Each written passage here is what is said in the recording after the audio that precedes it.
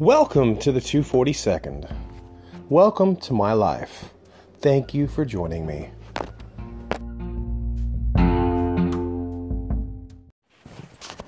All right. Well, today I'm going to try to talk about a little bit about, me, my family, something like that.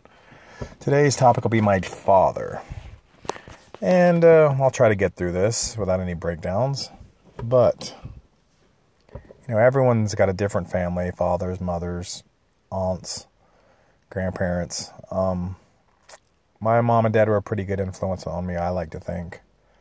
I sometimes wear rose-colored glasses on that, but that's okay because that's just how I am with a lot of people. I like to wear rose-colored glasses. But anyway, trying to make this quick, short. My dad, he was raised in Georgia. He was the youngest out of 3 boys, out of 8 children. There was 3 boys, 5 girls. He was youngest of the 3 boys. His brothers went into World War II. He had one brother, James, who went into the army.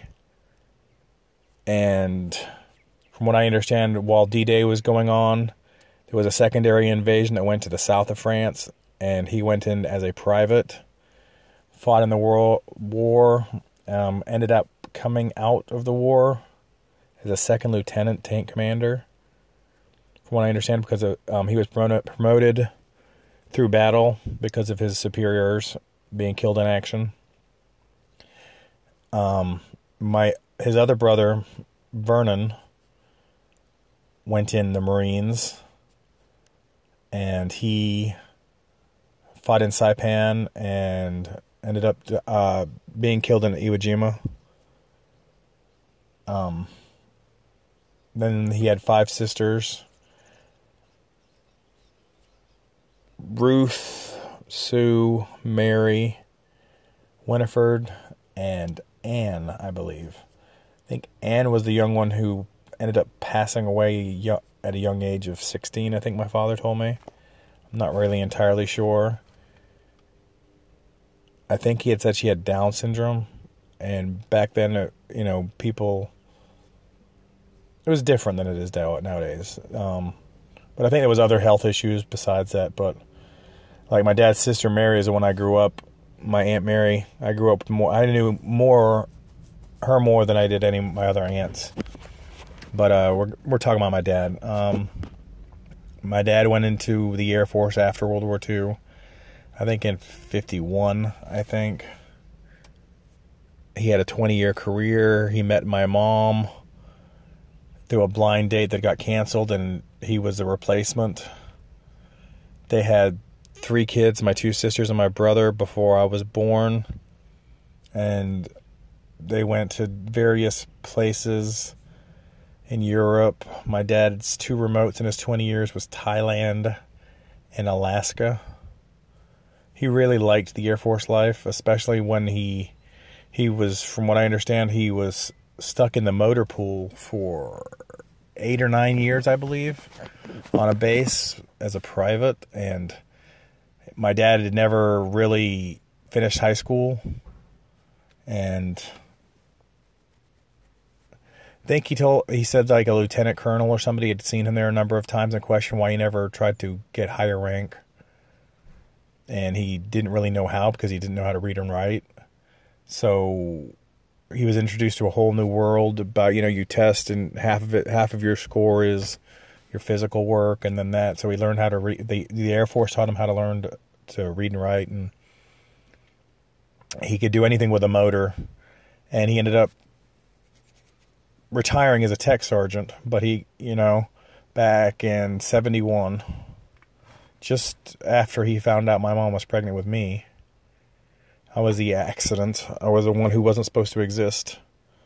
After my younger of my 2 sisters, they were told they couldn't have kids anymore. And so they didn't expect it, and then lo and behold, boop, then I happened. My dad could have gone in for 4 more years at that point, and he had ended up getting into Red Horse and they were going to send him over to Vietnam at the time, and it was 20 years, and he decided to go ahead and just retire. And so life before me was different, you know, with my sisters and my brother. They had a different life than when I came around. My earliest memories with my dad were, you know, in England. Me and my dad used to do a lot of things together. The times that I got stuck in England at the fair in London were both with my dad. I always saw him as very patient with me. I didn't get to see the sides that my siblings saw because he was at a different stage of life. He was in his 40s like I'm with my son. And then we decided to move over here and live in Florida because he had one time been stationed at Eglin Air Force Base. And he liked how small this town was, so he decided to retire here. He didn't think it'd end up being a tourist spot, but he was highly intelligent. Like, he could figure stuff out mechanically. In the military, he had learned how to build and tear down engines and build and tear down buildings. Part of Red Horse, they did just about everything. When he was a kid, he had learned some various farming because that's what his parents were crop sharers on a little farm in Georgia, and that's how they lived. And I think the actual word is sharecropper. The 8 kids and the parents are 10 people living in a one-room house, basically. I mean, my dad was born in 1932, so he was born into I think that was the Great Depression. They called it, and then he grew up, you know, into World War II. And so they sharecropped. They lived on basically a farm which grew cotton in Georgia. And during the day, the 3 boys and his dad, Lorenzo, they would go pick cotton while the girls helped the mom cook.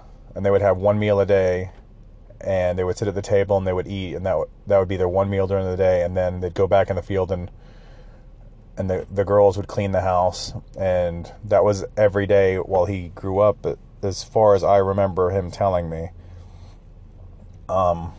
That's why when he got into the Air Force, I think he got to experience a lot of different things, going places and experiencing life different. I mean, even though a good chunk of that was with 3 children, you know, before me, because I never got to go anywhere. I was born at the end, you know, of his career when he retired. I was born in England, and then he came back here. And so I got to hear about it and see pictures about it. And, you know, like his tour, his 1 year in Alaska for the Air Force. And he said, you know, 6 months of the year they were pumping water out of the ground to store for the other 6 months where it'd be too cold to pump the water.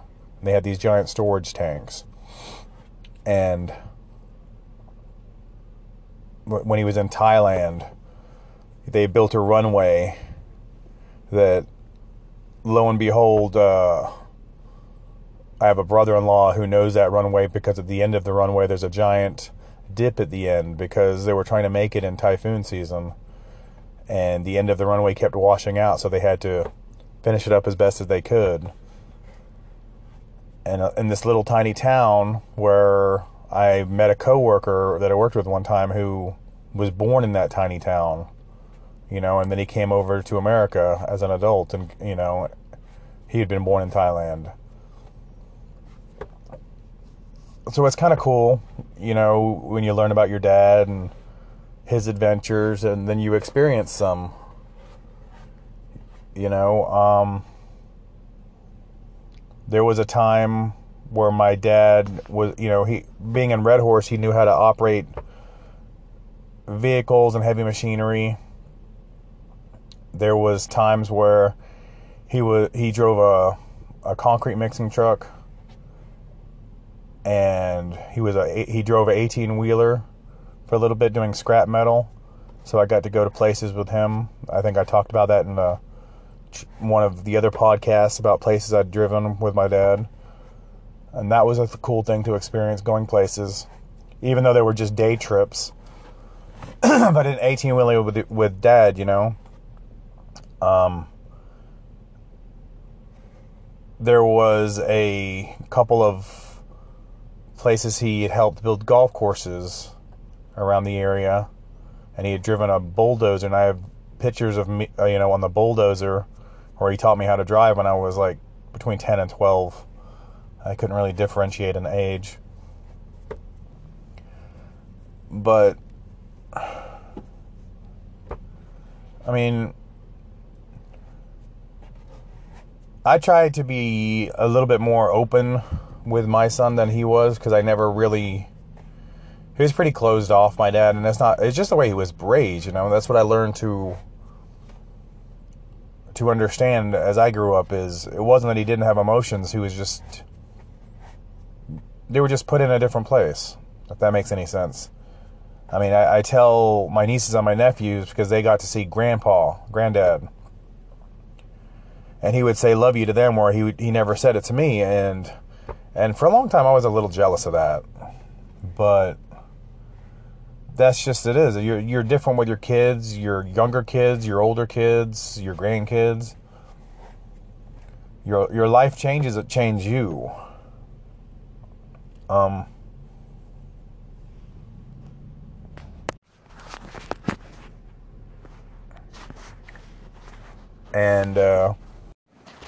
So my dad was a pretty complex kind of guy. I remember he wouldn't ever panic about anything. Like, he was pretty calm about most things that went on. And when something needed to get done, he wouldn't explain it, he would just do it. Like, anytime I needed help with my vehicle, he wouldn't volunteer it, but if I sat there and asked him, he would guide me as I did the work. Like, that's how I learned to change brakes on my vehicle, is he would talk me through how to do things. And if I had problems, he'd help me, but he would want me to do it first, to try, you know. He was never the type who...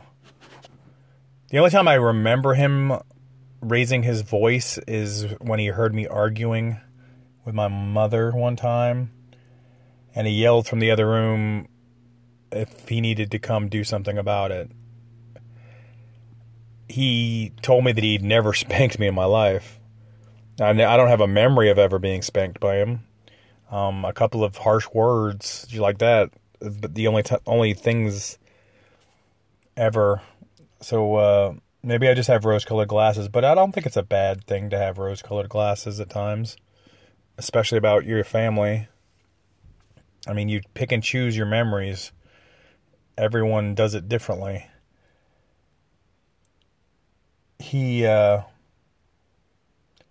one time, he was a maintenance man at a hotel, and at the same time, my mom was the head housekeeper, and I would help her. I was like 12 or 13. I'd help her on weekends or at spring break or on the summer vacation from school.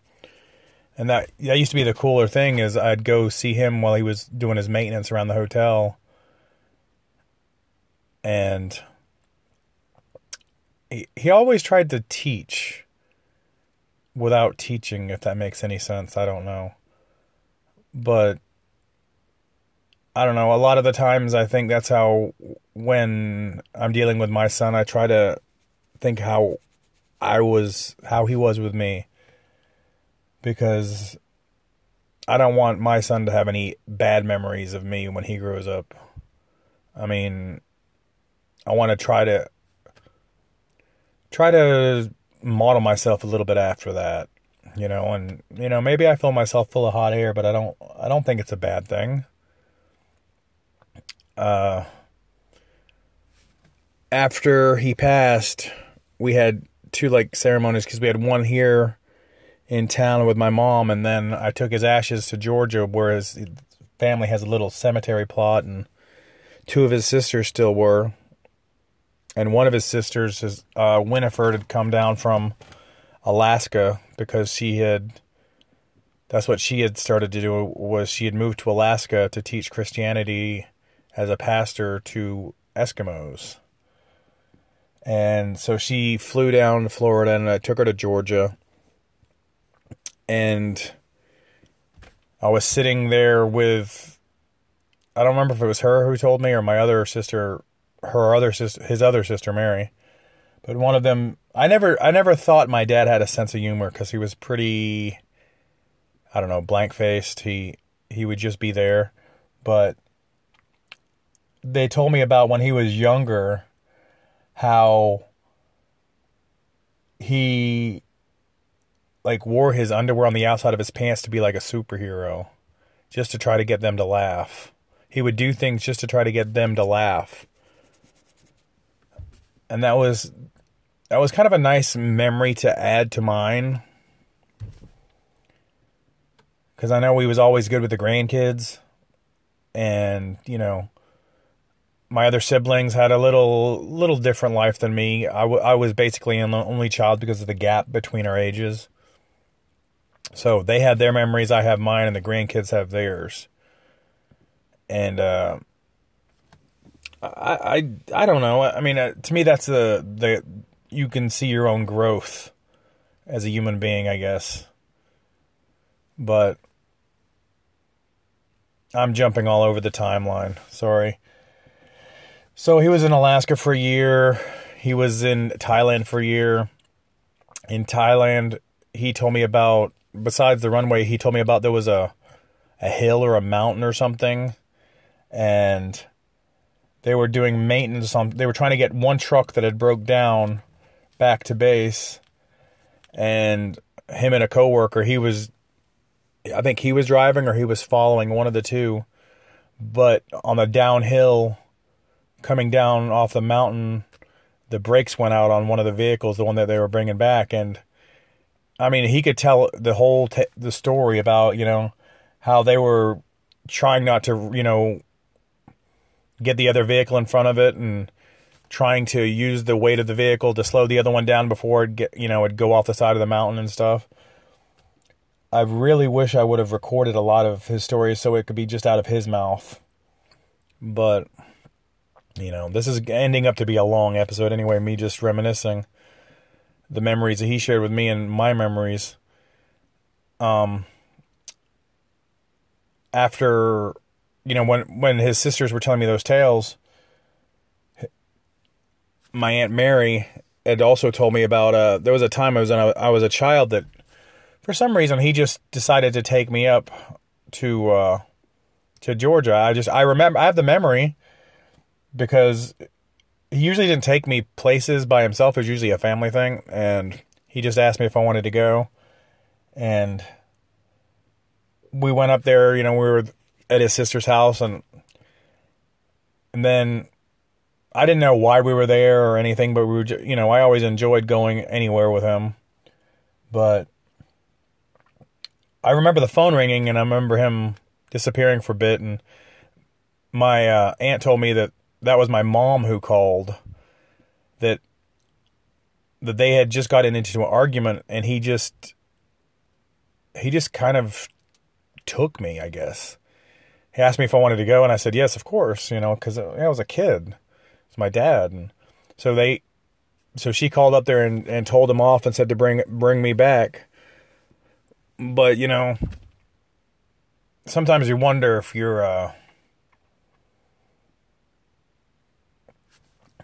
your father or mother have feelings, and that kind of, I don't know, makes me tear up. Because, I don't know, he just wanted to take me, and I'm glad everything came back and they worked. I mean, my parents were married 51 years, I think it was, when he passed away. I mean, and everybody has their bad moments in life and marriage, and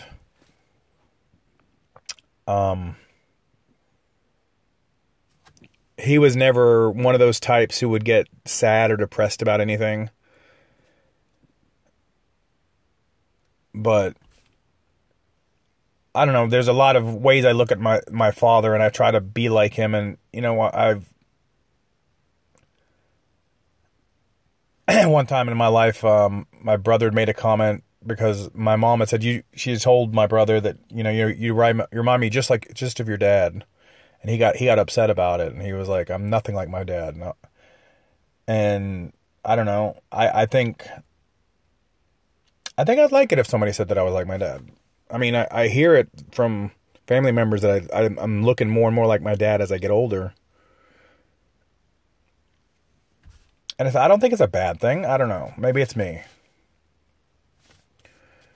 But I've been rambling on. I don't think there's any more stories at the moment about him. But I don't think it's a bad thing to model yourself after your parents if you look at the rose-colored glasses you have on and you see the good and not bad. I mean, we all do bad things in life. We all have mistakes and regrets, and sometimes we forget there's a lot of good things. There's a lot of happy in between. But this is just a little about me, and like I said, some of these podcasts are just in case something ever happens to me in life that my son can listen to. So if you're sitting here listening the whole way through, sorry for blabbing now for I think almost 20 minutes total. But thanks for just letting me get this out.